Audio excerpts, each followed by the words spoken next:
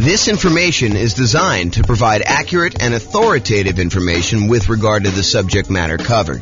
It is offered with the understanding that the presenters are not engaged in rendering legal, accounting, or other professional services. If legal advice or other expert advice is required, the services of a competent professional should be sought. Welcome to the Lubbock Real Estate Investing and Real Estate Financial Planning Podcast. Learn all about investing in real estate in Lubbock, Texas, with a combination of real estate financial planning and modeling with numbers specific to Lubbock, plus syndicated, more generalized recordings of live and pre-recorded real estate investing classes, not all of them specific to Lubbock.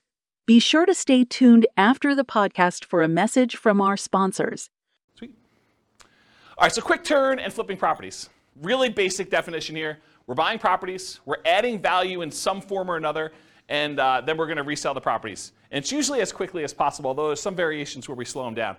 So adding value, before I get too far into this, I want to kind of classify this a little bit more. So I think a lot of people are familiar with this idea of buying a property, going in, putting a new roof on or putting new carpet in, updating the kitchen, adding bathrooms, rehabbing the bathrooms, those types of things. But adding value doesn't always have to be that.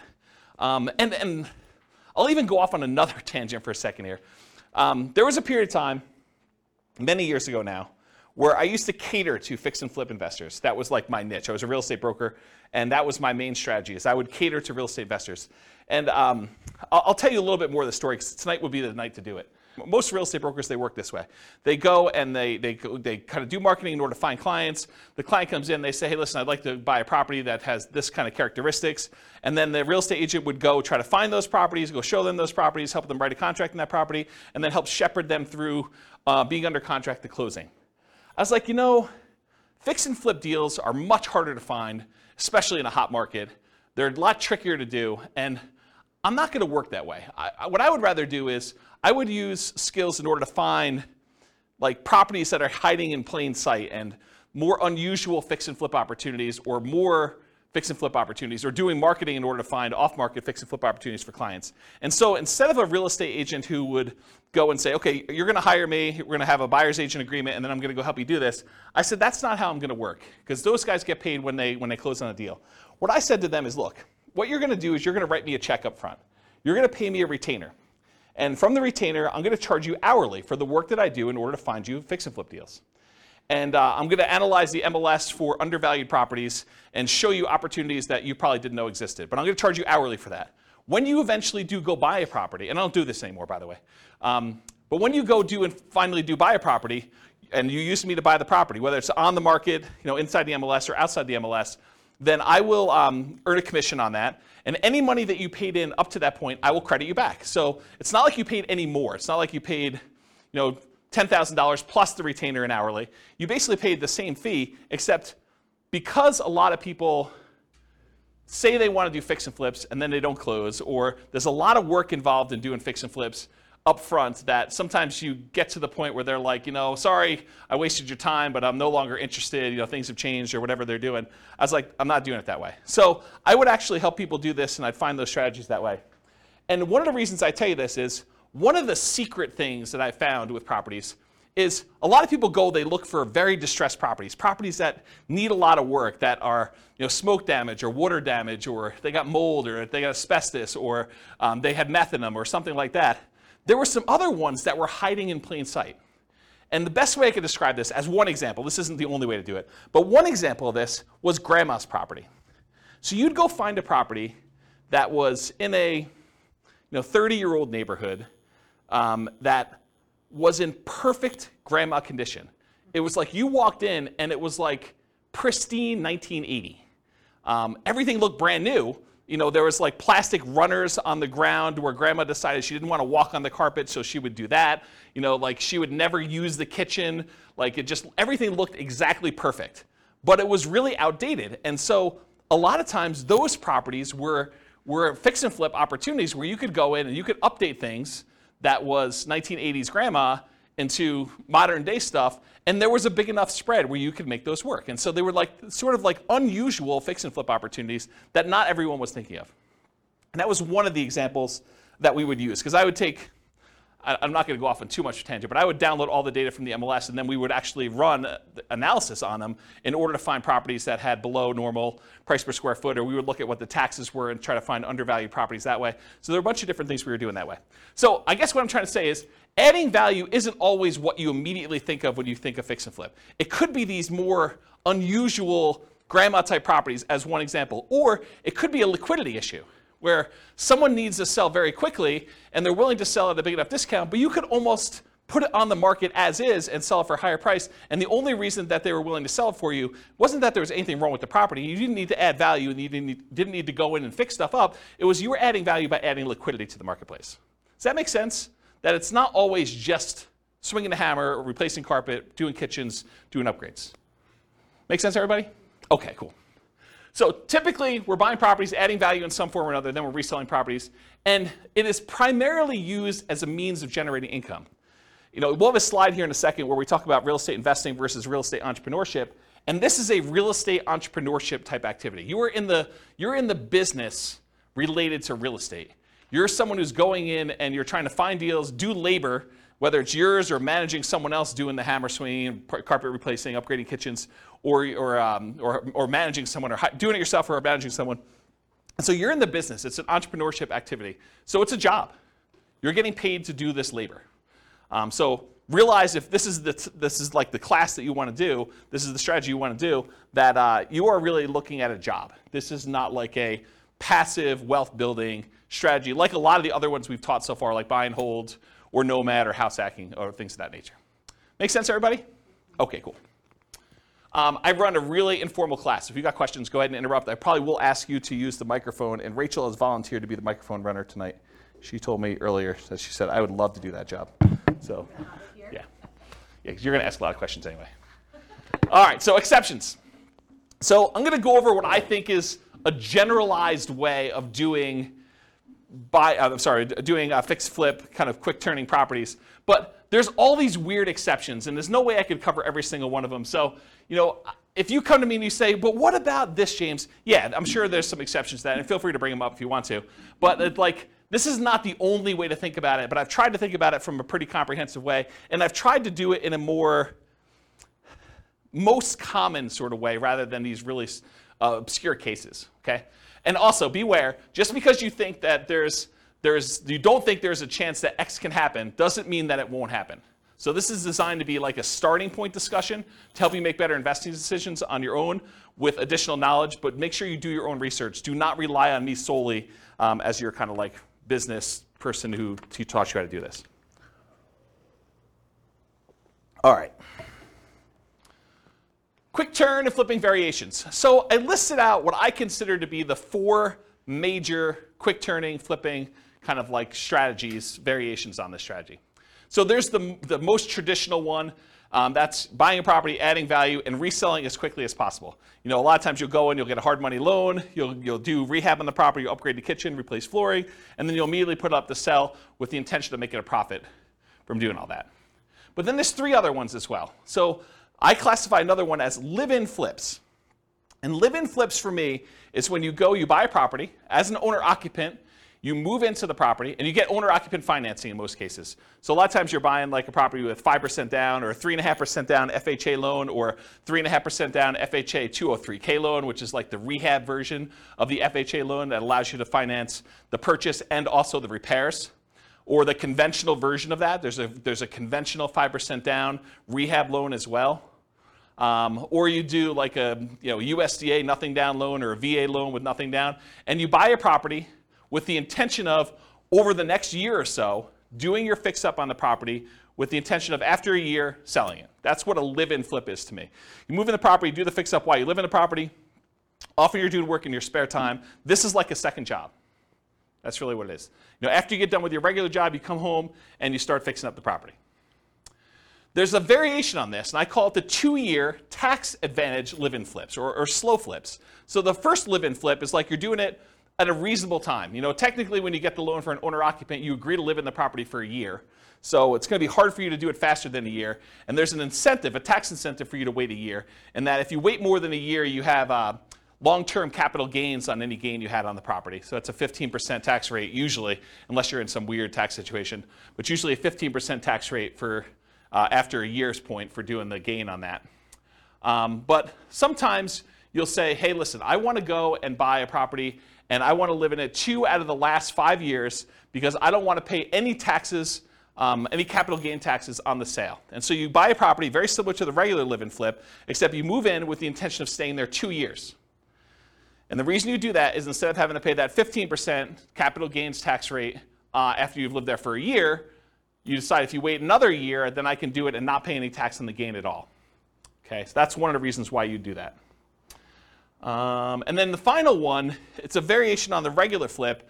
So the traditional flip, you're buying a property, usually getting hard money loan or paying cash or something like that, and then you're doing the fix up and then you're reselling it. With the partnership flip, you're going to partner with the seller. So instead of you going and getting hard money loan or some other type of financing, you go to the seller and say, look, Mr. Seller, your house needs some updating and I can get you more than what you would net if you partnered with me and do this. And I will go in here and I will pay for out of my own pocket to have contractors come in and do all the work on the property. And then when we sell it, you'll pay back all the money we paid for the upgrades, we'll pay off your loan and we'll split the profit. And I think we could do better than that. And so the idea behind a partnership flip is instead of you buying the property from the seller, doing the work and selling it, you partner with the seller, you do the work, and then you both sell it and you split the profit in some form or another. So that's what a partnership flip is. Okay? Any questions on the 4 strategies? You guys knew about all those? You have the microphone? Yeah, it should be on. It doesn't project your voice. Just so records. with the partnership flips, how is that price difference determined, the spread between what it would have sold for before and then after? Is it just based on a pre-renovation appraisal? Or how is that price determined? It's completely negotiated between you and the seller. Okay. So you can structure these any way you want. It's whatever you can get a seller to agree with, right? So I don't think a lot of times you're talking about, this is what you would have gotten, although maybe that's part of your presentation. This is what you would have gotten if you hire a real estate agent. It's going to be 6%, and most buyers are going to come in. They're going to want to negotiate the price down, and so you got another 2 or 3% that way, and you got your share closing costs. And so by the time everything's said and done, you're talking at a 13% discount from where you thought you were going to be. And so what I do is we're going to be able to do this. I'm a real estate agent. I can sell the property for us, so we're going to save some money there. I've got contractors and everyone else who could do all this work, and I get discount because I give them a lot of business. And then you go in there and you sell yourself as to why you can go and do it and why you can make them more money than if you did it yourself. So you do whatever the negotiation is for yourself to do that presentation. Does that make sense? Mm-hmm. Okay. Okay, cool. Any other questions on this? Yeah, good, Mike. Thank you. I've been seeing some houses, like say in Kansas City, Yeah. Missouri, and they're really cheap. Yep. Have you done any where you can do not an assumable loan, what do you call it? Subject to loan, Mm-hmm. where you just take over the property Mm-hmm. and then make an agreement that after you're done fixing the property, you will then pay them. But in the meantime, their mortgage is being covered. Sure. Yeah, you can structure it that way. That's just a variation on the partnership flip, right? You're going to go in there and you're going to say, look, it's not even subject to. I mean, you honestly could do it where you just say, look, I'll pay the amount that your mortgage is. If you want to do this, it doesn't have to be done this way. But you could say, I'll pay the amount that your mortgage is. I'll rent the property from you while we're doing the rehab, or we're partnering on this, and so I'll just cover the holding costs for that. But I don't think you have to, unless it's a person who's in a distressed situation and they would otherwise lose the property.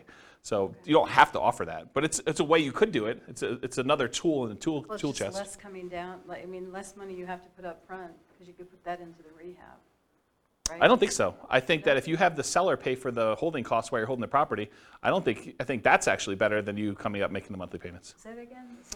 Yeah, so the seller still owns the property in the partnership flip version, and so they're making the payment. So I think you coming out and volunteering to make the payment, I think that's actually worse for you. Make sense? Yeah. Yeah. All right, any other questions on this? Do you have a question, or are you just holding the mic? Okay. I thought you were grabbing for it like you were going to ask questions. Okay, cool.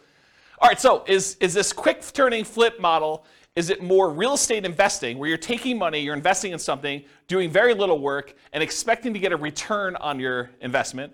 Or is this real estate entrepreneurship where you're putting in manual labor with the expectation of making a profit on your labor?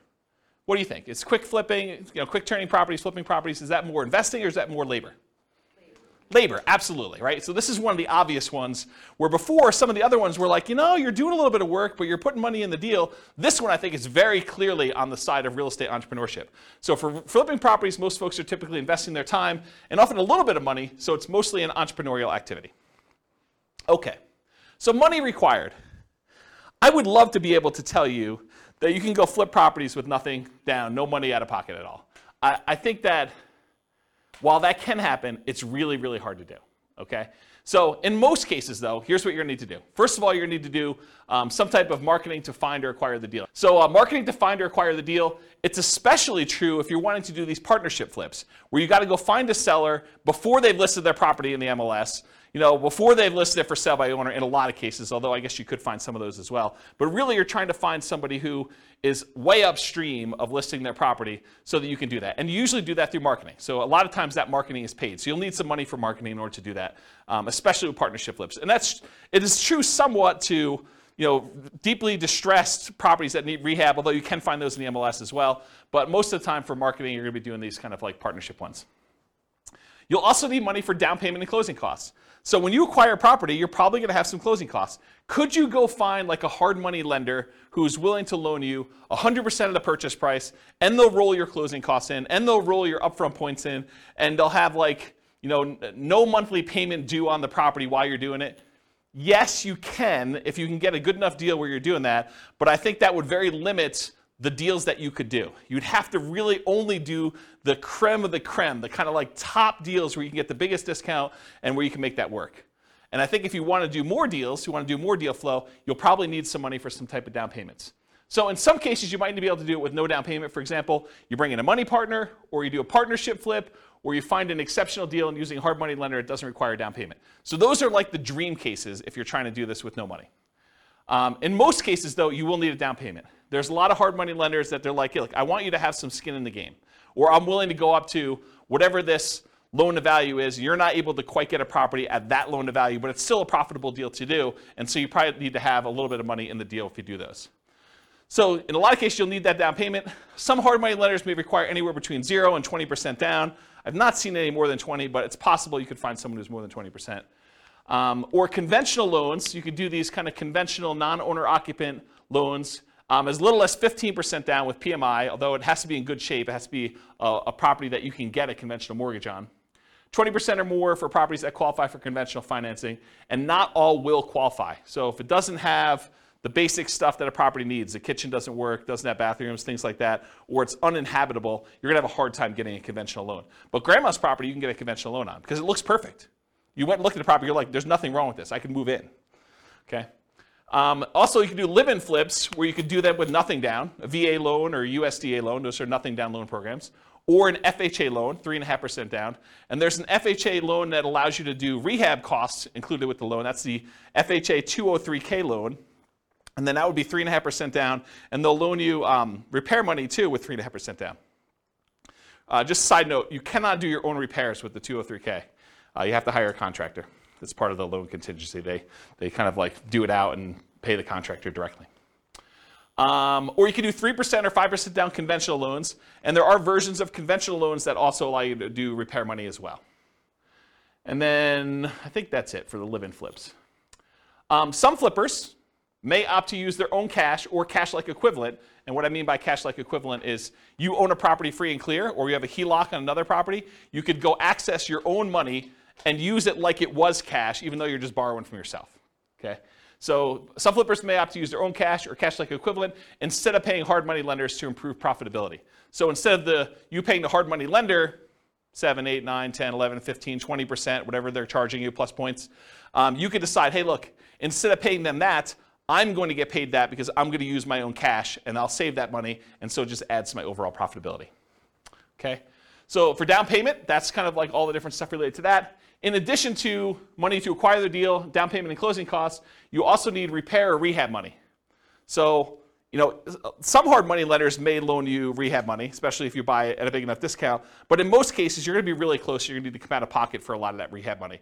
Now, some people will opt to use some type of credit card, HELOC, or something like that, or they'll go buy from Home Depot on a Home Depot credit card, and they'll do their own labor. So they're trying to get creative in order to minimize the amount of money they have out of pocket. But for the most part, you're going to need to come up with some type of rehab, repair money to do that. Holding costs. So a lot of times, even if you do a hard money lender, they're going to want you to make payments. A lot of times it's interest-only payments on the loan. Some of them will do like, we won't do payments for the first 6 months. It's already rolled into the cost of the loan, or maybe they'll add it to the loan balance. Well, they won't require you to make monthly payments on it. But not all hard money lenders are like that. And so you'll have some holding costs on the loan while doing the rehab. And once you've done the rehab, marketing the property for sale. So you may have 3-month rehab period, or 4-month rehab, or 6-month rehab. And then after that, you have 2 or 3 or 4 months in order to market the property and then wait for it to close before you can get paid. So you might have 3, 4, 5, 6 months of holding costs between rehab period and marketing period in order to do that. Does that make sense, everybody? Okay. And then marketing or staging costs to sell, or hiring a real estate professional who could do that for you. So you don't have to be the one to do the marketing costs of get it in MLS and put up the signs and do yard signs and get it out and distribute flyers and print up flyers and floor plans and photos and all that other stuff, or staging of the property. You can hire a real estate professional to do that, but realize that's a cost that's usually coming out of the sale if you're not doing it yourself. And then finally, I guess it is finally, reserves. So you should not be doing flipping properties without reserves. I don't know how many clients, like top-notch professional flippers, that they get into a property thinking the rehab's going to be $20,000, $30,000, $50,000, and ultimately find out that it's 2 times that. They thought that they knew what they were getting into. They get in the house and they find out a whole bunch of things that they didn't know about, and they're unwilling to sell a product that they know has problems and that they didn't fix. And so you need to have reserves to take care of those things. And you probably need to have reserves if this thing takes a lot longer than you thought it was going to take. You buy in a property and you thought rehab is going to be 3 months, and you're going to be out in 3 months, and it's not under contract by 3 months, and so you got to hold it for 6 months or whatever it is. So you need to have reserves, just like you do with any other strategy. But I think a lot of people do not think about reserves when they think about money required to do these. So in an ideal world, can you do this with $0? Maybe. I think that's hard to do. And I did model it with you doing it with $0. I kind of gave you the benefit of the doubt when I do the quantitative modeling at the end of the class, but I think you'd be hard-pressed to do this with no money. So I think the more you have, the more deals you can do, the different types of deals you can do, which makes you just better in this business overall. Any questions on that? Oh, I have one other thing I have in here.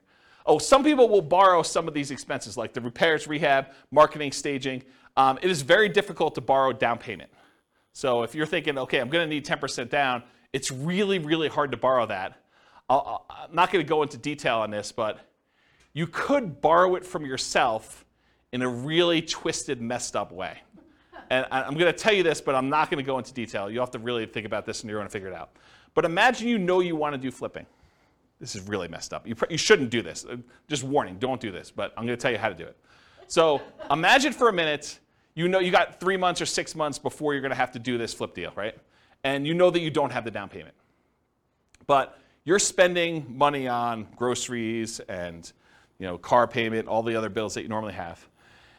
You could, not that I would encourage you to do this, but instead of taking the cash that you would normally use for groceries and doing your car payment or anything else, you could actually charge these regular living expenses on your credit card, roll up a credit card balance while the cash balance in your account is also growing, but the cash thing you could actually use for down payments, where before you could not use the credit card.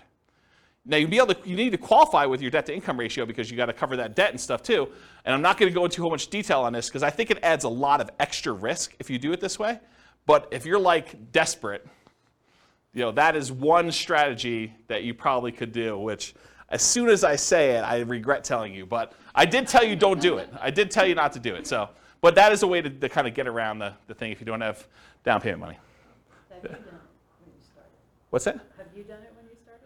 I bought a property on a credit card. So one of my earliest properties that I purchased, they had like this crazy write yourself a cash advance check dealio. And it was like 1.99 for 9 months or something like that. And so I just wrote myself a check for like $58,000 and I bought a property and did rehab on it. And The good old So you could do it that way. I mean, or partner with somebody, right? But, you be the person who finds a deal and runs the deal, and someone else comes in and they sign for the hard money loan and they provide the money, and you kind of build up to it. I mean, I think that's another way to do it, which we'll talk about in a partnership class. All right, any questions on money required? Helpful? Nice, cool. So credit required. So often you're going to use a hard money loan for the initial purchase, not always. And most hard money lenders are going to look at your credit score in some form or another. You'll hear like, you could buy this. You could. The late night TV guys are like, you could do these deals where, we're not going to look at your credit. Hard money lenders, they really care about the property. They're doing a collateral loan on the property where the property is the security for the loan. So it doesn't matter where your credit is. You could have filed bankruptcy or foreclosure, or have a 0 credit score and you can get these loans. Maybe there's a hard money lender who's willing to do that, but I think the overwhelming majority of hard money lenders, especially the ones with the more reasonable rates, are going to want to look at your credit score and make sure that you're able to do the deal, get the deal done. They have confidence in you to do it, and credit score is one of the ways that they can measure that. Make sense? If you're going to do conventional financing, if you're going to go in and buy a property and do like one of these conventional loans or something like that, typical credit score for that's 640. Oftentimes, the better credit you have, the better your interest rate's going to be on those. And then for these kind of less common situations, the live-in flips, it's owner-occupant financing. And you can go as low as 580 with the FHA loan in order to do your credit score with that. There may even be some exceptions where you can go lower than that with really unusual, exceptional situations. But go talk to a lender. They'll tell you this stuff. So that would include stuff like FHA, including the 203K loan, VA financing, USDA, conventional, including the conventional rehab loans, provided the property can qualify. So the property needs to be able to be in good enough condition where you could buy it that way and purchase the property. With a partnership flip, you may not need credit score at all. If your partner is going to qualify you for the loan, you don't need to do it. So in that case, it may not be required at all. And if you're buying without a loan, all cash, credit score is not required. And realize, just because I wrote these numbers up here, you can't go to your lender and say, James told me that it was this number. You need to ask them what the qualification is for their loan products at that time, because they may change. Loans are changing right now a lot. In case you didn't hear the news, interest rates rose by 0.75% today. So another big jump today. All right, any questions on credit required? Sweet. Skills required. So the primary skills required for flipping properties are, number one, you got to be able to find deals. Got to be able to find deals. That's a skill that's required. You also got to be able to estimate rehabs or know someone who can. You either got to be able to do it yourself or you got to be able to get a contractor in there who can estimate the rehabs for you. Got to be able to figure out acquisition financing, hard money lending, private lending, the conventional financing, live-in flip financing, whatever it is that you're using to acquire the property, you need to know about the financing. You need that as a skill. Then you need to either be able to do the rehab yourself, swing a hammer, do the fix-up yourself, or hire people and manage a team to be able to do the rehab. And then you need to be able to sell the property. Those are the primary strategies, the skills required in order to do quick-turn flipping properties. And of course, the skills of rehab can vary depending on whether you're doing it yourself or you're going to hire someone to do it. If you're going to hire someone to do it, you need to be good at management. You need to be able to hire managers, stay on top of them, make sure they get the job done right, know how to pay them, know how to structure all that. And then selling properties may be you hiring someone else to do it or you doing it yourself. So another way, you either need to be managing them or doing it yourself, so different skills. Any questions on skills required?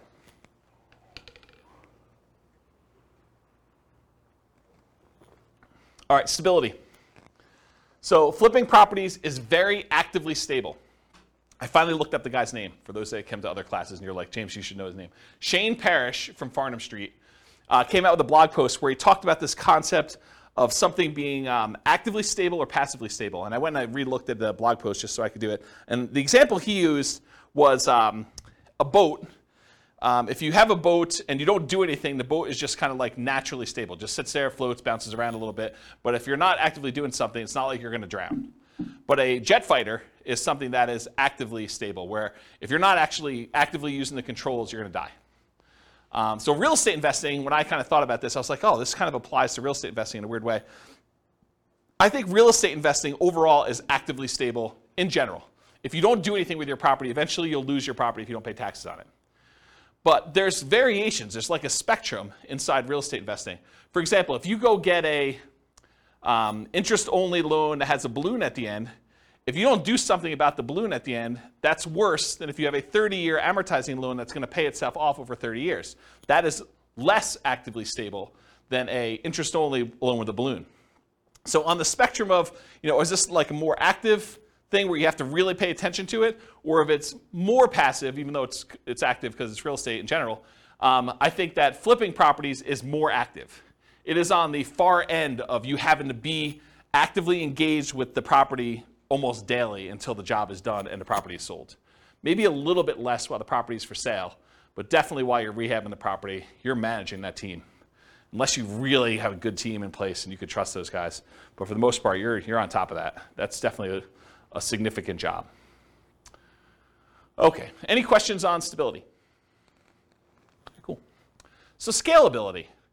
Is flipping properties going to make you Elon Musk rich? Probably not, right? It's not super scalable. I mean, there's some advantages to it because you can get big chunks of money, but it's not like wealth building. And I got a really good slide. I think it's the second to last slide tonight, where I talk to you and I compare how much money you make buying a rental property versus how much money you make flipping properties. And it's an interesting comparison. I'll kind of show you that. But as far as scalability goes, flipping properties, it's often limited to deal flow. You got to find good enough deals where you can buy them at a discount, put in the value, and then resell them. So from that perspective, it's harder to scale. It usually slows down your acquisition speed. It can be done with relatively small amount of capital that can usually be reused after a deal. So you go in there, you put up some money, put up some rehab money. In most cases, you're getting all that money back, and so you could reuse it on the next deal that you do. So from that way, it is scalable, right? Because it's not like you need to dump 20% into a property and leave it there as you do with like buy and hold properties. So you could reuse the money and kind of keep cycling it in through.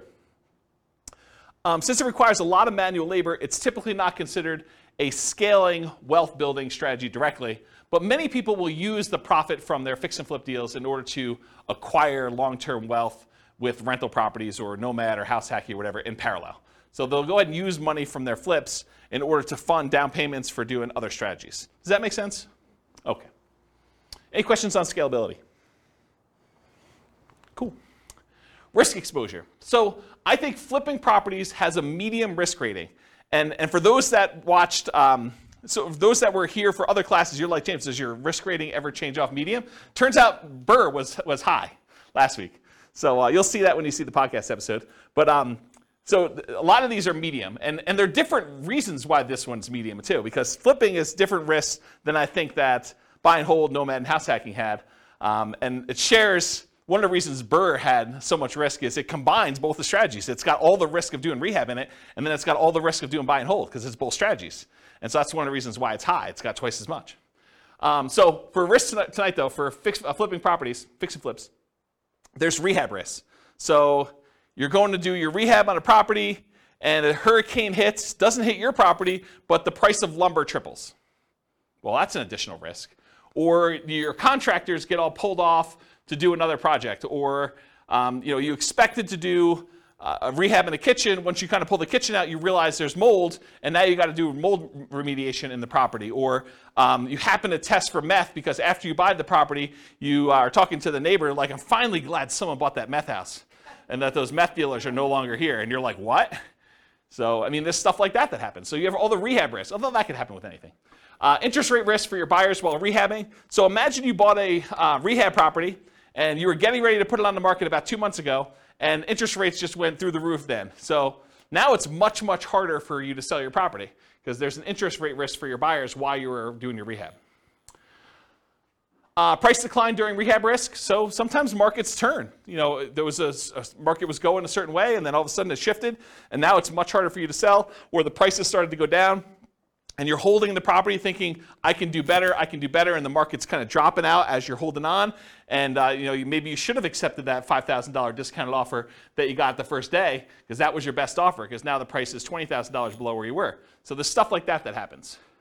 And for longer flips, like 2-year slow flips, this is an extended, it might be called an additional price decline during ownership risk, because while you're holding the property for 2 years, it's possible the market changes or interest rates change or things like that, and prices drop pretty considerably during that period of time. And then, of course, your credit is at risk because if something happens and you're unable to make the payments on the loan, you're unable to sell the property, and you got to give the property back to the lender or something like that, then you could have a credit risk there. And then in addition to those risks, for partnership risks, if you're doing partnership flips, rather, your reputation is at risk, right? Because you're sort of doing something with someone else and they're expecting you to perform. And then you have all the generic partnership risks that you have there. Disagreements with your partner. He said this, you thought it was going to go one way, they sue you, there's like a disagreement over how to split the profits or what was said or who was supposed to do what. So you've got all those with additional partnership flip risks. Any questions on risk exposure? Cool. So profit speed. So how quickly are you getting profit, and what's the general size of partnerships? Like what's the profit margin you're doing there? So how quickly you make money. With partnerships, it's relatively quick. Usually you're buying a property, and once you sell it 6 months later, 9 months later, a year later, sometimes a little bit faster than that, you're getting your profit out. And so while flipping properties, you could typically start seeing profit within 6 months, typically after rehab and sale. You may capture some natural appreciation. If you're holding the property and the market's going up like it's been going up the last year, 15% a year, whatever it's been going crazy up, you get to capture this sort of natural appreciation while you're holding the property and you're rehabbing. It's going to sell for more than you originally thought because the market's going up while you did this. And I will tell you, some flippers actually will factor that into their offer. They'll be like, look, the market's going really strong. I think it's going to continue going strong for the next 6 months. I know this particular seller is going to get offers from a whole bunch of other investor flippers, and I really want this deal because I got to get my guys busy or whatever it is. And so I'm willing to factor in some of that natural appreciation. I'm going to sell it. It's comping out right now at 400. I'm going to pretend it's going to comp out at 420 because I think it's going to go up 20K over the next 6 months that I hold it. So some of them are doing that. I don't know if that's prudent, but I will tell you that that's how some of them think, having worked with a lot of them. So you may capture some natural appreciation, inflation, likely to capture forced appreciation as well. Forced appreciation is the value you add when you do the work that you do to the property or your liquidity or whatever it is you're doing there. So that's like the forced appreciation part of it. So how much do you make? It varies widely, and everyone's got their own metrics. And everyone's expenses and holding costs and costs of money and their overhead and everything else is different. If you're running a really lean ship, maybe you make more profit. If you have a lot of overhead and a lot of stuff going on, or you have really expensive money, maybe you make less. But I think a lot of investors will target $25,000 minimum net profit after everything. And some of them will bump that up to 10% of the sale price of the property as like a way to deal with properties becoming more expensive. So, if you're doing a lower cost property, a lot of them will say $25K minimum, or some will even do less than that, but I think 25 is a very common number you hear. $25,000 profit minimum after all my expenses net of everything. Or if you're doing like a $400,000 property, maybe you say I want 40K. Or some people, in order to get a deal done in a really hot market, they'd rather have 25K than not get the deal. Maybe they actually bump it down to 25 in those cases. Okay? Okay, and by the way, 25K net of all expenses, not taxes. So most people are going to do that number, and they're not going to take into account their tax obligations from that number. So if you're looking at the returns, this is typically the return quadrants we use when we're looking at a property. So you'll get some appreciation, both that natural appreciation while you have the property from inflation, and then also any forced appreciation. You're usually not getting any cash flow. In fact, cash flow is probably going to be negative at your holding costs. Debt pay down, a lot of times your hard money lender is going to have an interest-only loan or even a negatively amortizing loan, which means that the payments are getting on and the interest is accruing while you're holding on to the property. So debt pay down is usually going to be either zero or a negative, depending on whether you're just making interest-only payments or that. And then you're not usually getting tax benefits while you're holding the property because you're not usually renting it out. So usually there's nothing there for those. Any questions on profit speed? All right, no questions on profit speed? Profit size? Okay, cool. So finding deals. So you can find these deals in the MLS. You can find these deals from for sale by owners. And there's really two groups of for sale by owners. Those for sale by owners that are currently actively marketing their property, like people that put the for sale by owner sign in their yard, put up their property on websites like Zillow or Craigslist or other things like that. And then you have the hidden for sale by owners. There are properties that are for sale by owner. They're not listed with an agent, but they could be properties that they haven't put out any advertising. You need to go do postcards or pay-per-click or do some networking or whatever in order to find those sellers, in order to be able to find those deals that way.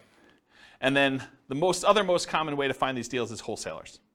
Wholesalers are typically people that are putting out the marketing in order to find the deals. They're marking them up by putting their profit on the deal, and then they're usually assigning their contract and allowing you to close on it and buy it directly from you. So those are really the three most common ways. You can find these deals with auctions, like foreclosure auctions or IRS auctions or things of that nature. You can also find banks that have what's called real estate owned. It's properties they've taken back in foreclosure that they have on their books that they own. And a lot of times they'll have a list of properties that are real estate owned. You got to find the right bank that's got real estate owned. It's a pretty small list, and I think most of them are not doing this right now. But I mean, there's probably some banks that still have real estate owned, especially as the number of foreclosures increase. Right now, the number of foreclosures is like at all-time lows. And then finally, tax liens, tax deeds, and tax sales. You sometimes can find a deal that way. Any questions on finding deals? All right, cool. So searching for fixer-upper deals in the MLS. So I'll just give you a couple hints about how to find these. There's lots of different ways to do it. But one of the ways is to search for these types of terms like handyman special, the word handyman, the word special, the word fixer, the word fix, the word TLC, the words needs work, mold, asbestos, and I would do all the different wrong spellings of asbestos because I know you guys have a hard time spelling it and real estate agents do too. So just do lots of variations on that. Damage, fire, smoke, water damage, all those types of words in order to try to find these inside the MLS. And you're going to come up with a lot of false positives, right? Like you're going to do a search for fire and it's going to say, backyard fire pit. And that's not really what you're looking for, right? You're looking for fire damage or something like that. But you'd rather get the false positive and be able to say, okay, I'm going to pass on this than to miss one that really had fire damage. Or meth. I don't think meth's on there. That's another one. What's that? Will they put that in there? It's a meth house? Sometimes. Yeah, you're supposed to disclose. Yeah, the question was, will they put in there that it's a meth house? Yeah, if they have meth and it has not been remediated, they're supposed to disclose that to you. So yeah, putting it in there definitely could come up with some properties. Quick question, if they don't disclose it, and you purchase it, can you sue them because they didn't disclose it? It's a big deal. Yeah, so I'll say it for the mic. So the question was, if you buy the property and they didn't disclose it to you, can you sue them? You could sue anyone for any reason, right? I mean, so yes, you can sue them. Now you got to go prove that they knew. So good luck with that. If they really did know and it was obvious and there was evidence of it, they tried to have it remediated, or they were the ones that did the meth themselves, and you could prove that somehow. I mean, yes, you could probably do that.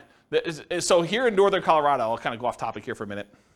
Here in Northern Colorado, if somebody has a house that was contaminated with meth, and they do remediate it to the state level, they do not then need to disclose anymore that it once was contaminated with meth. And it says so right in the contract. So just realize that if the property did have meth, it was remediated to the state standards, they no longer need to disclose that it had meth at one point, which I'm not sure I personally would like to live in a house, even if it was remediated, that had meth at one point. Okay. I'll add one more thing to this. It's not on the slide, but so I was reminded of this when I was telling you the story at the beginning of the class, which I didn't really intend to tell you, but I guess I did anyway. So one of the other things we would do is I looked at all the different ways. One of the things that I did, where do I start the story? One of the things I did to try to find fix and flip deals is I went through and I looked at, I don't know, whatever it was, 20 years of MLS data. And I looked for pairs of transactions. So somewhere where a property was purchased in the MLS, and within 6 months later, that property was sold again. And so then I would go find, okay, this was a pair of transactions for the exact same address.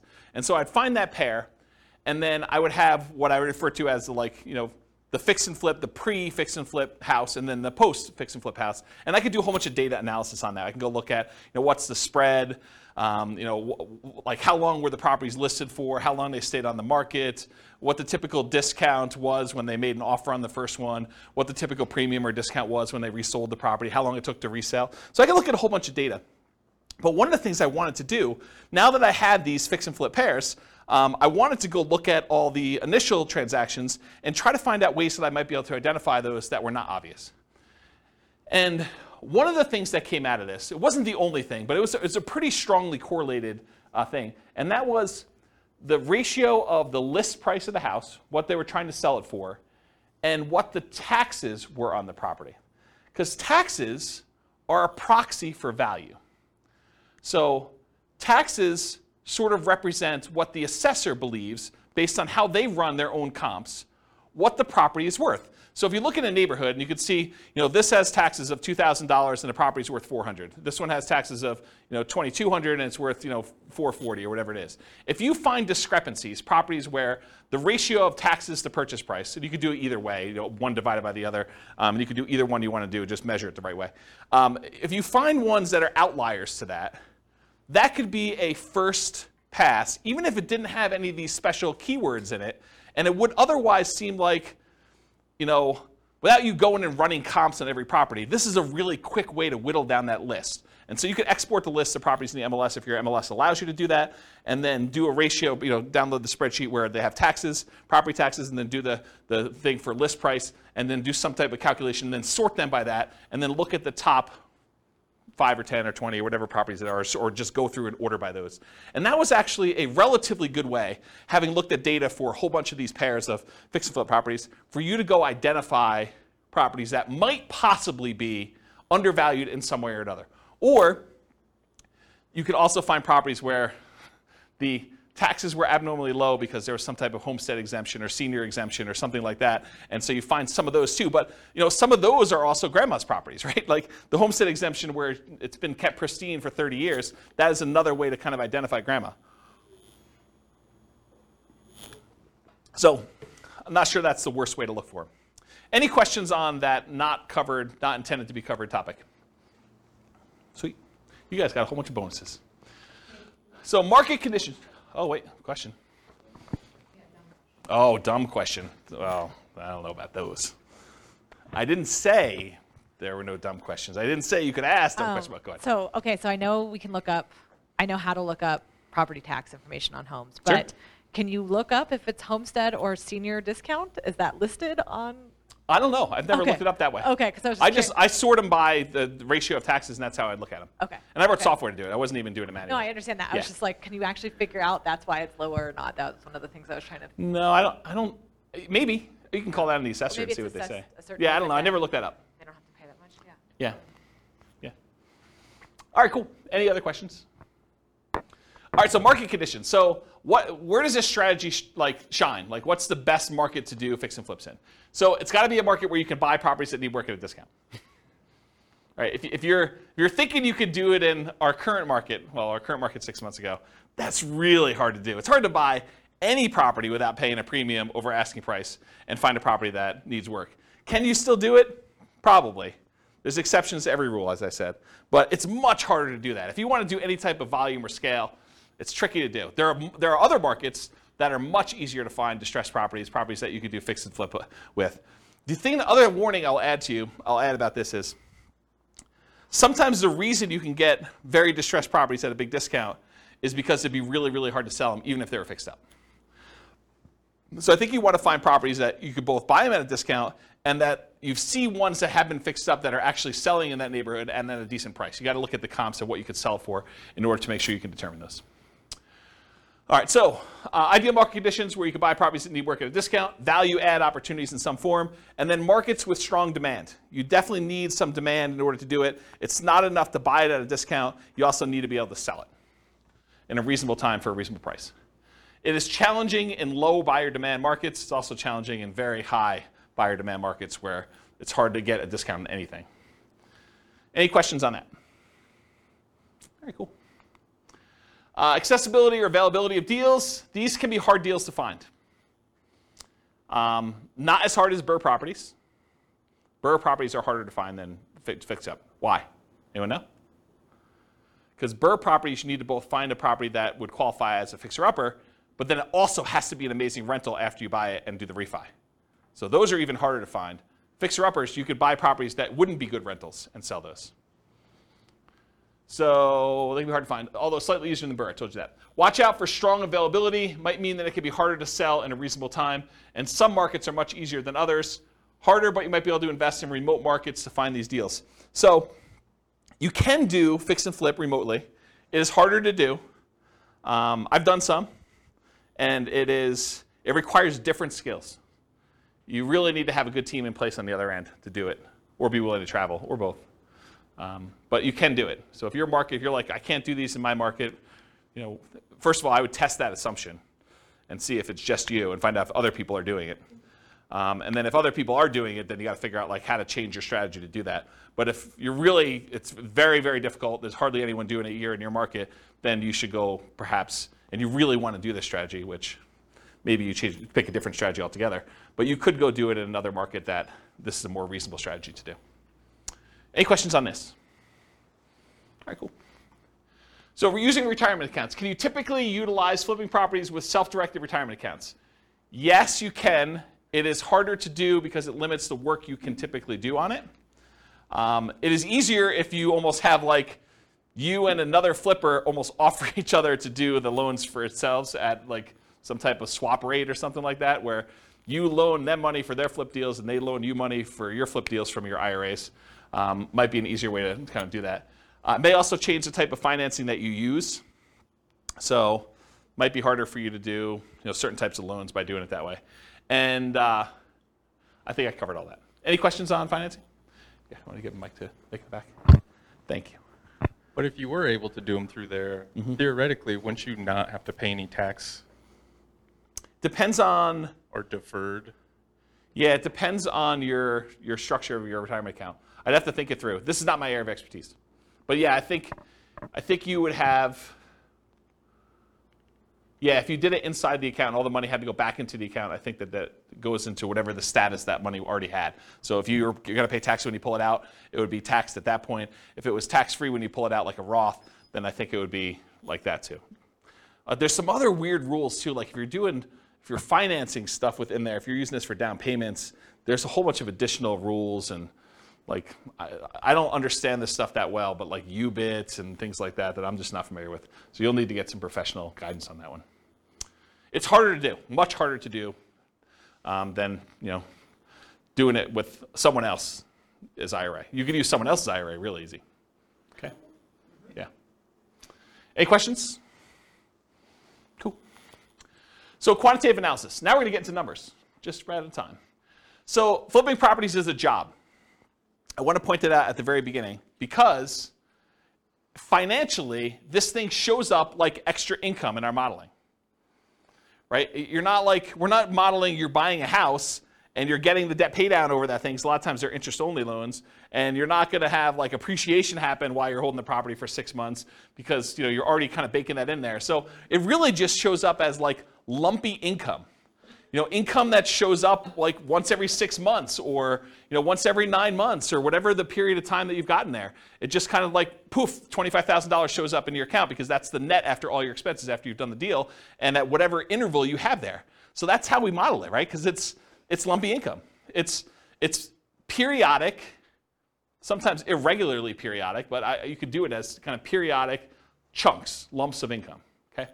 So the other thing that's hard is when we compare flipping properties to all the other strategies we've covered so far, like buy and hold or nomad or house hacking, it's already an unfair comparison because in one case, you're working a regular 40-hour-a-week job. Maybe you're kind of leasing a property once every year or something like that to do the work. But with this, you've got second job hours. So I'm kind of comparing one where you're not doing second job hours and you've got all this leisure time, and this other one where you're working a second job completely in order to do this, right? And so it's automatically an unfair advantage to kind of compare them, and you'll see why.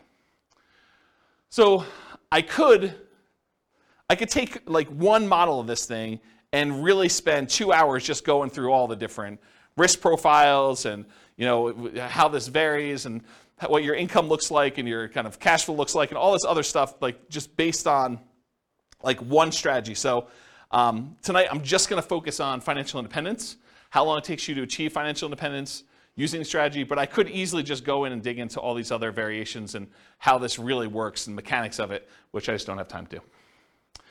Eventually, they may be their own class. For this particular strategy, because it's not my primary thing, like this is not my, I don't know if you guys can tell, but this isn't my normal topic to teach, right? Like fix and flip.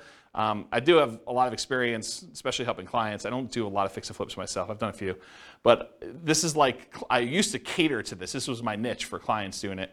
And I did this for several years doing it this way, but I don't know. This isn't my normal class topic that I teach. It's sort of like a secondary topic. So I don't know. Maybe I will teach more. Maybe I won't. It is naive to generalize these results. Don't think that you truly deeply understand all the nuance from just this class, right? You can't go out and claim that you're a guru and expert and start teaching this based on the stuff you learned in this one class, okay? All right, so modeling flip income. So this is a specific issue that deals with the real estate financial planner, and I just want to bring it up to your attention. It probably doesn't come into play in this class, but it will come into play if you copy this scenario into your own account and you start playing with it. So the issue is specific to the real estate financial planner software. You could model flipping income in one of two ways. The one way you could do it is you could say, I got lumpy income, I get a lump sum of $25,000, maybe it's adjusted up for inflation, every 6 months.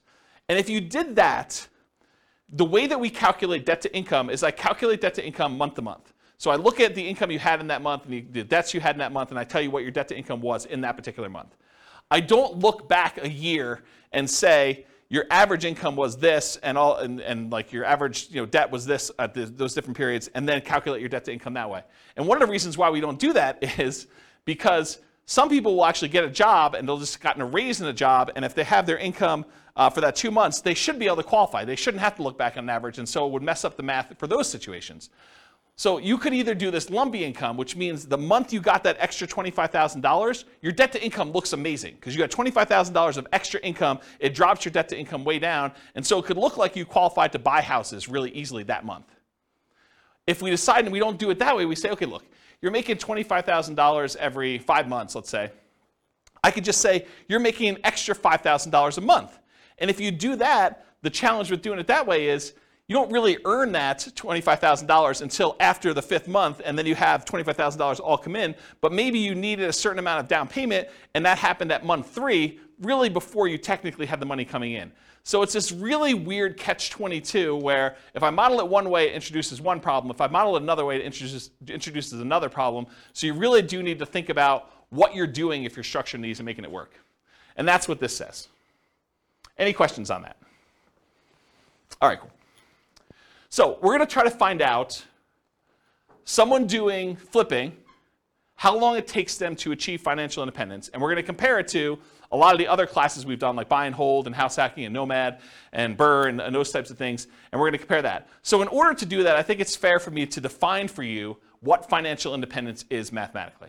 So financial independence is when you have enough income coming in from your investments to support your lifestyle. So in this case, for the example we're going to do tonight, they need $5,000 a month in order to support their lifestyle. And $5,000 a month gets adjusted up with inflation. So it's $5,000 when they begin, but 10 years from now, it's whatever that is, $8,000, $9,000. So what are the investments, and how do we calculate those to see if they meet that $5,000 per month income coming in? Well, there's 3 different major sources of money coming in that we count. The first one is any passive income they have. And passive income consists of Social Security, any pensions, or any annuity income they have. So those are the 3 forms of passive income. In addition to that, besides passive income, the second thing is any cash flow they have from rentals.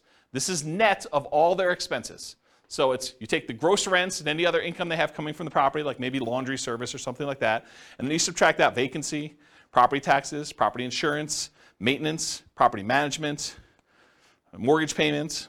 Did I miss any? Like all of the expenses on the property get subtracted out from it. The net that they have left over after all expenses is their positive cash flow, their net cash flow. And that counts toward their achieving financial independence. So that would count toward that $5,000 in this particular example. And then the third source is any money that they have invested in stocks or bonds or something like that, it does not include their equity in their property. Their equity in their property is something completely different. You don't count this in number 3. Equity kind of indirectly contributes to their cash flow. Because if you have a property that's free and clear, then it cash flows a little bit better. But the third one is any money they have invested in stocks or bonds or anything like that times whatever their safe withdrawal rate is. In this case, we're using 4%, but 4% of the amount they have invested in stocks, for example, divided by 12 because it's monthly, that would count toward their $5,000 a month income. So passive income from Social Security, pensions, annuities, any positive cash flow net of all expenses from rental properties, and then in addition to that, 4%, their safe withdrawal rate times whatever money they have invested in other assets, not real estate equity. Okay? So when all of those combined add up to be $5,000 a month adjusted for inflation, that is when we define that they have achieved financial independence. They're able to live off their passive income of some sort. Make sense? Their investment income. All right, cool. So if this person, which it's a couple, and I took out the assumptions because I got tired of covering them, but go listen to the previous podcast, and we talk about like all their situations, I believe. But basically, if this couple took their money, and I think they were saving $1,000 a month, and they invested it, they did no real estate at all, they invested in stocks, it would take them 40.17 years in order to achieve financial independence. Okay? If they did buy and hold properties, if they just bought a one owner occupant property, if they bought 10, 20% down payment rentals, it would take them 31 years almost. So if they just did stocks, it would take them 40 years. If they just bought 10, 20% down payment rentals, they saved up money. When they got a down payment, they bought that rental. They save up more money. When they get that one, they buy another rental, and eventually get to the point where they have 10. They end up being financially independent in just over 30 years, 31 years almost. If they bought 25% down payment rentals, they'll be able to do financially independent in 29 years. So they save a couple years by doing 25% down. If they do 15% down, it's the same as if they put 20% down, 30.83 years. If they bought one owner-occupant property, didn't buy any rentals, and they invested in stocks otherwise, it would take them 33 years to achieve financial independence. And there's a whole bunch of other ones that I'm not going to go through. That's all covered in the buy and hold class in detail, all of these and how they got the numbers, okay? But this shows you the relative size of how long it takes them to do it. Turns out the shortest one, in case you're wondering what the shortest line on here is, the shortest one is them buying 10, 25% down payment rentals and then doing short-term rentals with them, vacation rentals. That's the shortest one, and it takes just under 24 years for them to achieve financial independence using that strategy, okay? So this is all the buy and hold ones. Go watch the buy and hold class if you want more details on that. For the nomad stuff, this is where they buy a property as an owner-occupant, 5% down usually. They live there for a year, then they convert that one to a rental, and then they repeat that until they have whatever number we have on here, but usually 10 rentals. If they do 10 nomad properties, repeat that process 10 times, putting 5% down each time, they can retire, be financially independent in just under 27 years. And remember, the fastest one was 24 years or so for those short-term rentals, but most of these are well over 30 years. So the nomad one is much faster in general. So these are a lot faster. Then there's a whole bunch of variations like fixer-upper nomad, nomad by proxy, nomad to short-term rentals. Nomad with short-term rentals is 12.83 years. That's one of the fastest ones. And then there's a whole bunch of other ones with house hacking with nomad and these variations. So this is all in the nomad class if you want to go look at the details of that one. Here's house hacking for those that were in house hacking class. And it got so big that it was getting hard to see them on the screen, so I went horizontal instead. But it just shows you the same type of chart, the number of years it takes for them to achieve financial independence. If they buy one property with 5% down, and I think this is one roommate, it takes them 32.83 years. If they get additional roommates, like I think this is 4 roommates. If they have 4 roommates, it's 26 years to do that. And then here's some other ones where they're doing variations on the theme. This is covered in the house hacking class in detail. Any questions on this? Cool. So this is BRRRR. This is a class that you guys probably haven't seen yet because it's not posted to the podcast yet. But BRRRR, if you're able to pull all of your money out when you do BRRRR, it's under 12 years. This is buying 10 BRRRR properties. If you can leave 5% in the deal, if you're not able to pull all your money out, you have to leave 5% in there. It's almost 17 years. And if you are able to do BRRRR, but you have to leave 10% in the deal, then it's just under 22 years for you to do BRRRR. Okay? And then here is the summary of all those so far, not going into the fix and flips. So I'll leave this up here for a second. I know you guys have a hard time seeing it, but just visually looking at it, these are some nomad strategies. They're all pretty low. BRRRR is really low comparatively. The nomad with house hacking is really low. And then this is just more house hacking over here, and this is buy and hold. You could see relative sizes, though, that really the winners tend to be nomad, BRRRR, house hacking type stuff. Okay, all pretty good? Any questions on that? All right, let's talk about some flipping properties. So in my assumptions, which is wrong, I believe this is not correct, you did not have to come up with any money out of pocket. And the way I justified this in my own mind is, you either had the money, because in this case they're saving money in the stock market for a lot of stuff, and you use that temporarily because you're getting it back, or you were able to do enough work to find a good enough deal where you could do this with no money, or you partnered or something like that. So you didn't have to come up with money for down payment, holding costs, repair money, etc. So I think this is not the most conservative way to model this. This is the way I would say this. But I think it's fair. It's because you're getting the money back. It's not like you lose use of that money. I've also assumed you're earning $25,000 net after all expenses. Anyone have a problem with my $25,000 number? Anyone think that's ridiculously low or ridiculously high? Anybody? Okay.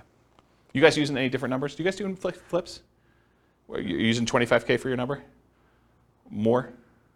After taxes, probably, yeah. Okay. Yeah, more. But More. then it gives us a buffer. Gives you a buffer. Yeah. And you a lot of times see 25. Yeah, okay. So basically it's 25. And so the amount adjusts up with inflation over time, so that 25K 10 years from now is more than 25K. And then paid taxes at ordinary income tax rates, because you're doing it in less than a year. So because you're actually buying a property, doing a rehab to it, and selling it within 6 months, you pay that money at ordinary income tax rates. So I figured out what their income would be based on how many they did in the profit of that particular flip and their income that they had, and I adjusted the number so that their income taxes were now higher on their paychecks, and the income tax was also higher on the fix and flip income as well. So I tried to make that adjustment for you so that it's a more accurate way to do modeling of taxes. Taxes increase as they earn more from flips. And then any money that they had extra left over is invested in stocks at 8%. They didn't do rentals in this particular case. So here's what the numbers look like if they do flips. So if they do a $25,000 fix and flip every 6 months, and they didn't buy any rentals, they just basically put the money in the stock market, it takes them 18.83 years to achieve financial independence. So this is somebody who's flipping properties. They've got a totally second job to whatever they're currently doing. And the first job, they're saving $1,000 a month from that. And it takes them almost 19 years in order to be financially independent doing it that way. And the equivalent from before, I thought, was it 40 years? It was about 40 years for someone just doing stocks without doing the flips. But this is like having a second job that's bringing in an extra $50,000 a year. And they were making $72,000 a year from their job to begin with, total, combined between the two of them. Okay, so if they did 30K flips every 6 months, that would be about a year and a half faster, 17.25 years. So you increase your profit a little bit, it speeds it up. If they're doing a $35,000 flip every 6 months, that's 16.08 years. If you happen to do $40,000 flips every 6 months, that's 14.83. If you do $45,000 flips, it's 13.67. And if you're able to do $50,000 flips every 6 months, that's an extra $100,000 a year in flip income. It's basically working a second job in order to do 2 flips like that each year. That's 12.83 years in order to do financial independence. Any questions on this? You assume they do the work, or Get the mic. part of the cost? Where's the mic? It doesn't necessarily have to be a full-time. What was the question then? Oh, it wasn't a question. I mean, when you say it's a full-time second job, you Yeah. assume then that they're doing all the work. No, I think that even finding the deals, managing their contractors, and overseeing the sale of the property is an extra job. Whether that's a 10-hour-a-week job or a 20-hour-a-week job, I think part of it is Yeah, it's where not they are like in the process. It's not necessarily a 40-hour-a-week second job or something. I think can it be. I think it depends. I definitely have had clients that this was their job, like they were doing this, and they were, I don't know, going and previewing homes to make sure that they had the comps right, and there's all that stuff that you don't think of that takes time up. Eventually, I think you get to the point where you're good enough and you've seen enough things where you do that. But early on, it's much more in labor. I think you get skills over time where you don't have to, where you could do less. But especially you have teams in place and you know all the stuff you buy from Home Depot or Lowe's or whatever you're doing, you get some economies of scale and expertise practice. All right. So what if instead of doing every 6 months, they did 25K flip every 9 months, or 25K every flip every 6 months, but then they buy 10, 20% down rentals with any extra money that they have, Or if they do 25K flips every 6 months, but then they buy 10 Nomad properties. So what if we did those 3 additional things? Well, they're starred. So if you do 25K every 6 months, but then you buy 10, 20% down payment rentals, 16.17 years. So it's faster than the 18.83 if they just invested in the stock market, but it's still 16 years in order to be able to hit FI for that. What if they did the 25K flip every 6 months, but they bought Nomad properties? That's 12.5 years. And remember, in our modeling, their flip income goes away once they reach financial independence. They no longer have to flip after 12.5 years. So they stop. Okay? So 12.5 years if they do the 25K flip every 6 months, and then they buy 10 Nomad properties. And then if this is they do flips every 9 months, it's 22.83 years if they do that. Versus if they did it every 6 months, it's 18.83. So it's 4 years longer if they only do one every 9 months instead of one every 6 months. Any questions on this? Just as an aside, because you guys have seen several of these classes already, at least some of you have. Do you like this format where we do like qualitative and then we go into quantitative? You guys like that? Okay. All right. Any other questions on this? Okay, cool. Let's talk about live-in flips. So if you're doing a flip, if you live in the property or otherwise, but if you do a flip and it's less than a year, you pay taxes at your regular income tax rate. So if you're flipping a property and you make a profit on it, whatever profit you made on that deal after all your expenses, then that gets taxed at your ordinary income tax rate. And I'm not a tax guy, so go verify this with your CPA. But this is my understanding. If you do the flip for a year, or if you live there for a year and you do the flip, then you're paying 15% capital gains, long-term capital gains tax rates.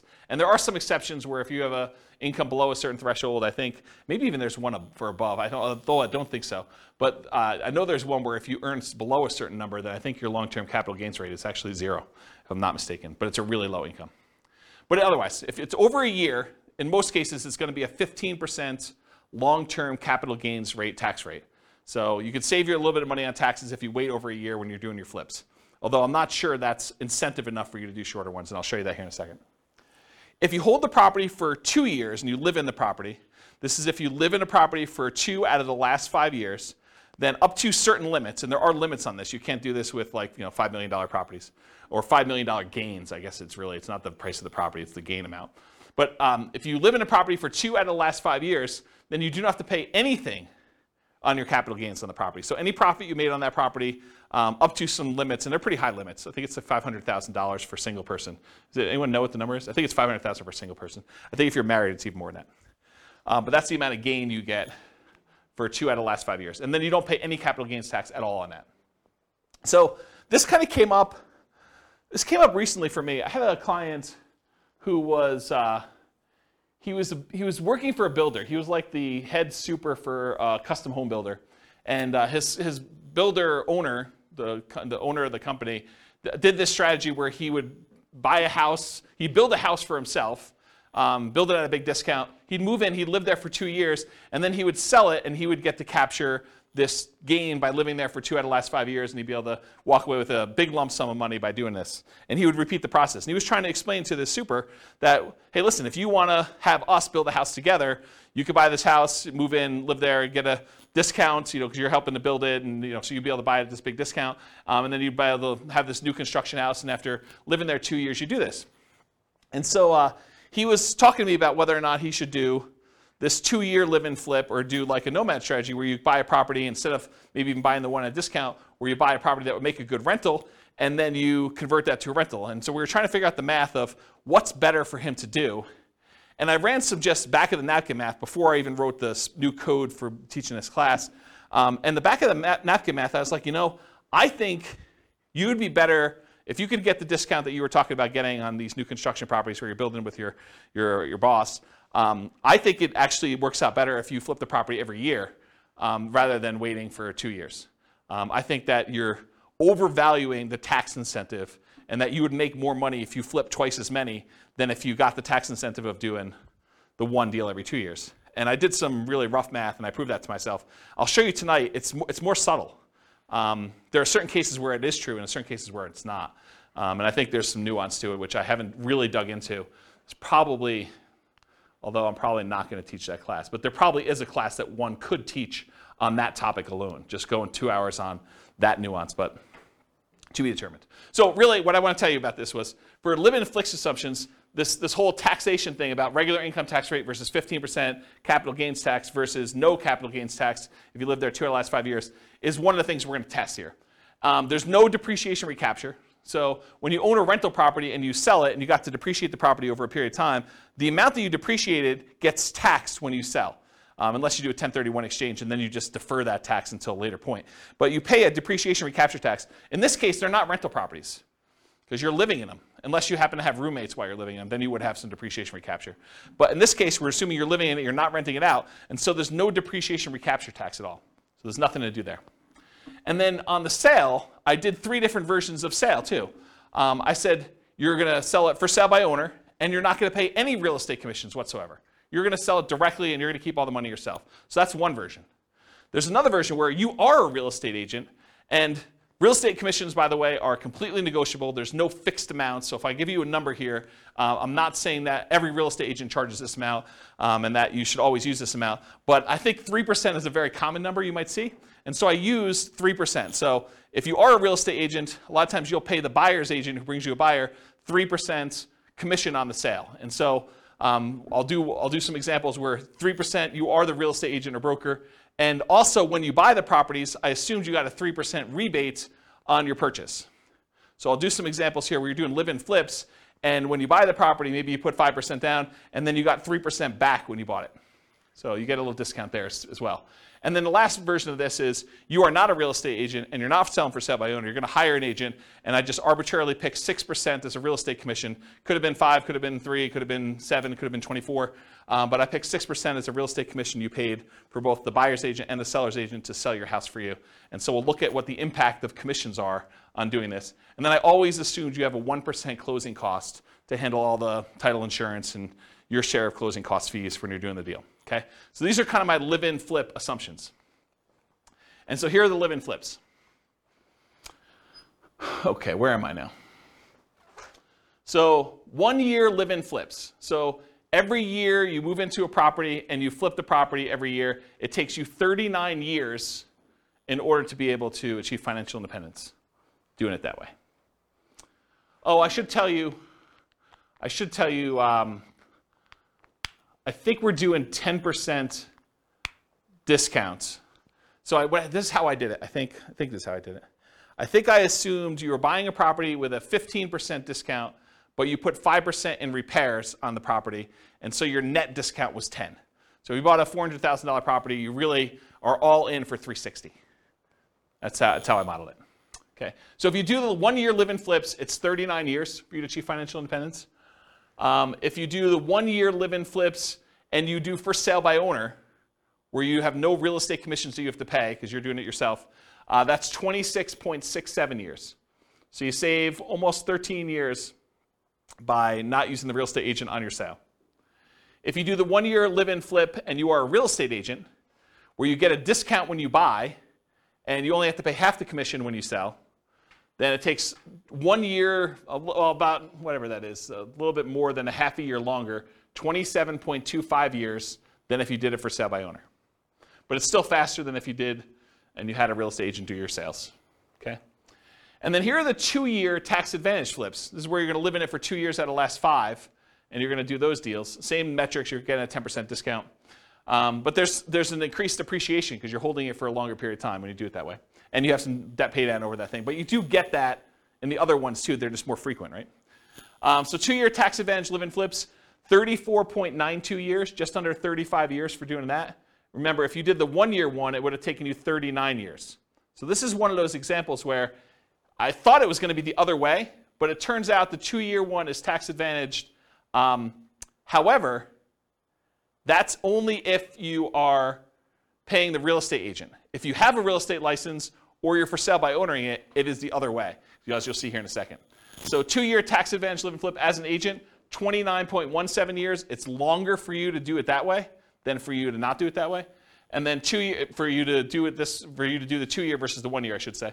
And then the 2 year tax advantage live-in flips where you do for sale by owner, exact same time, 29.17 years, which is longer. The 2 year flips, either as an agent or when you're doing for sale by owner, take longer than doing 1 year flips where you are also for sale by owner or an agent. If that makes sense. Okay? Any questions on this? You'll also notice live-in flips take a lot more time for you to be financially independent than doing the flips every 6 months and investing in stocks or buying rentals or buying nomads or whatever it is. And because I can, this is all of them on the same chart. And the flips are in this middle section because it's alphabetical. So like somewhere between here and here are the flips. So you can get an idea of relative size of how long it takes. Some of the flipping ones are pretty aggressive, but remember, they're getting jobs. This is like a extra job for you to go do this if you're doing these flips and whatever. So it's like almost an unfair comparison time-wise. I don't remember where I was, but it was somewhere in this ballpark. And you can see some of the faster ones are these nomads and nomad with house hacking, and house hacking ones are kind of like the faster ones. Buy and hold, a little bit slower. And then regular house hacking ones over here a little bit longer. Any questions on all of them? Not going to go into detail, but you can look at the chart at your leisure. Any questions? All right. This is the penultimate slide, second to last slide. And pause for dramatic effect. Take a drink, too. While you're drinking, it would be funny if you could add a bar. It would. So otherwise, I have to repeat it. It'd be funny if you could add a bar on that of getting a minimum wage job for 20 hours a week. Extra? Yeah. Yeah. Compared to the... This is the tricky part, right? Like, you think that's a great idea, and I do think that's a good idea too, but everyone's like, well, I have this unique situation. I'd like to see you do this where I get $50 more in rent, or, I hire a property manager, because a lot of these are without a property manager, or because there's all sorts of variations, or, I'm going to not do 5% down for all of them. We're going to do 3.5% down. I'm going to buy a duplex first or a fourplex, and then I'm going to do my 5%. How does that vary? That's why there's so many different variations. I mean, this is literally why I've zero concern. I'm doing like Real Estate Financial Planner podcast where I take one of these scenarios, and each episode is me diving deep into like one, and then I go and I drill into like exactly what's happening, and I can compare it to like another scenario that was before and show you how it's better and how it's worse and stuff like that. I have zero concern that I'm ever going to run out of these, right? Because I think I'm on like buy and hold, like 25% down. And I've got all these to go with like all sorts of variations of doing this. And what happens if I make more? What happens if I make less? Property manager, not property manager. Stop working before I technically hit FI and see if I can coast in. And there's all sorts of weird stuff to do. Yeah. Because I was just thinking, you said two flips a year every 6 months for 30 years. Yeah. Man, that's a lot of time. Right. I totally agree.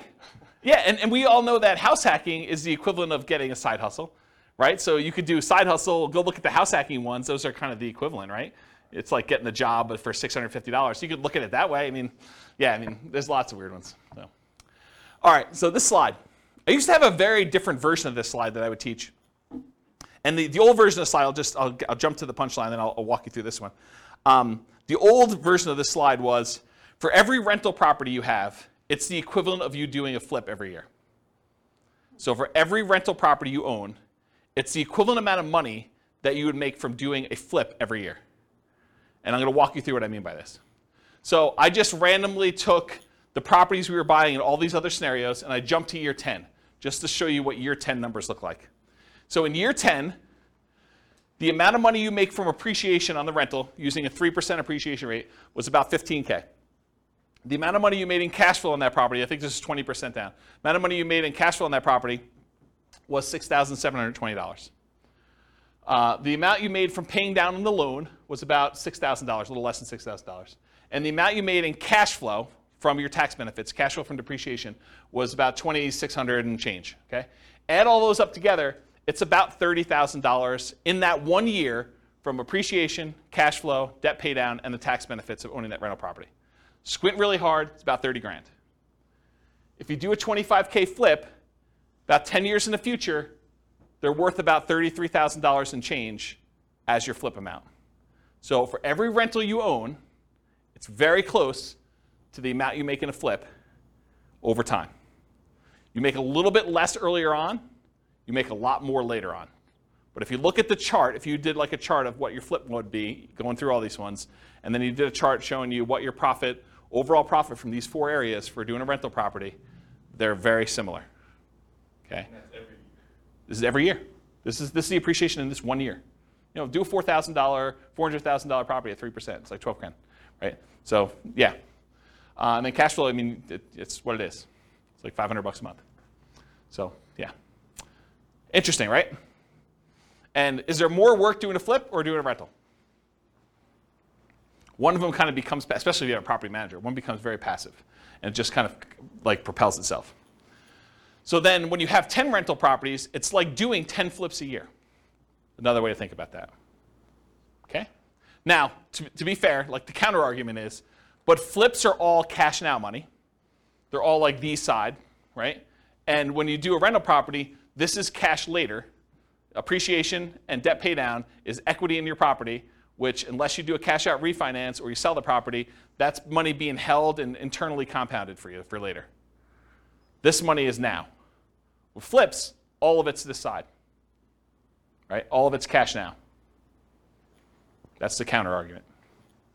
But in some cases, you want to have, you know, tax optimized returns later, because you're not paying taxes on the appreciation except for property taxes, and you're not paying taxes on debt pay down except whatever you had to pay for the income you earned that paid for this, right?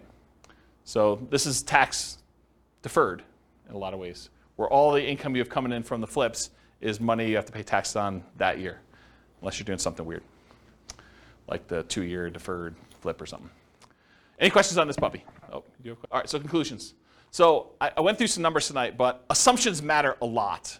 Like, you can't go and say, oh, I attended this class once and James said that this particular strategy is always the best. No, because in different market conditions for different people with different income, you know, different relative skills, different appreciation rates, different rent appreciation rates, different stock market rates of return. Some will do better than others, some will do worse than others, and some may be very, very, very different than what we showed here tonight. So you can't just say automatically this is the best. I think what you have to do is you either need to do the math yourself or you need to put your own stuff into the Real Estate Financial Planner and model it out and then change your strategy and do a variation strategy and then compare the two. I'll also add one other thing. We really only looked at one measurement. We looked at how long it takes to achieve financial independence, when in fact, there's a lot of things to look at, right? There's the risk profile. You know, doing one strategy gives you a lot more risk. Like doing something where you only invest in the stock market gives you all that stock market risk, whether that's good or bad. You know, doing ones where you're buying 5% down rentals gives you a lot more leverage risk of the real estate. You know, that price resiliency or the equity resiliency and rent resiliency stuff that we kind of talked about at the beginning, where, you know, rents decline, that's potentially problematic. 80 flips. So you have all that flip risk, right? And with BRRRR, you have the flip of, you have all the additional BRRRR risk in there too. So like all these strategies have different risk profiles. And so one may be faster, but it may also be a lot more riskier, where if you ran a Monte Carlo simulation where you had all these variables for price appreciation, rent appreciation, stock market rate of return being variable, mortgage interest rates being able to go up or down on you, inflation rate becoming variable, like all those things becoming variable, you may find one has a much wider range of values where, yeah, maybe you can retire really, really early if things go your way, or maybe it's like forever where you don't actually make it with this particular strategy, where another strategy might have a really narrow band where you're almost certainly going to take longer to get to financial independence, but you're definitely going to be financially independent within a 6-year period. And so you might see that if you run your numbers and have certain things happening. You can go to realestatefinancialplanner.com/model, pick your city, and over time, it's not all done at this point, but over time I will be adding all of these strategies in so that we use the numbers for that city, and you could just copy any of the scenarios into your own account and just start from there with numbers that are very similar to whatever city you're in to be able to do that. Okay. That is the end. You guys have any questions for we're done. Is that helpful? Different than other fix and flip classes you've attended, where they kind of talk about rehabbing and estimating repairs and finding deals and stuff, a little bit different? Good stuff? Yes, good stuff. You guys are really quiet. Wow. Okay. All right, well, if you don't have any more questions, I'm going to end. I will stick around, but I will see you all soon. Thank you all for coming. Bye-bye for now. With home prices up, mortgage interest rates up, and rents up, but not quite enough to counteract the higher prices and interest rates, cash flow on rental properties in Lubbock is harder than ever. Book a call with the Real Estate Financial Planner to apply our proprietary 88 strategies to improve cash flow on your rentals.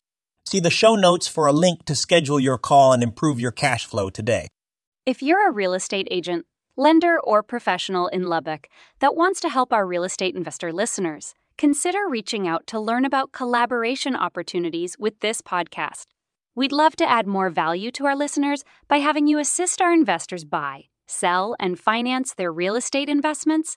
See the show notes to schedule a call to discuss collaboration opportunities.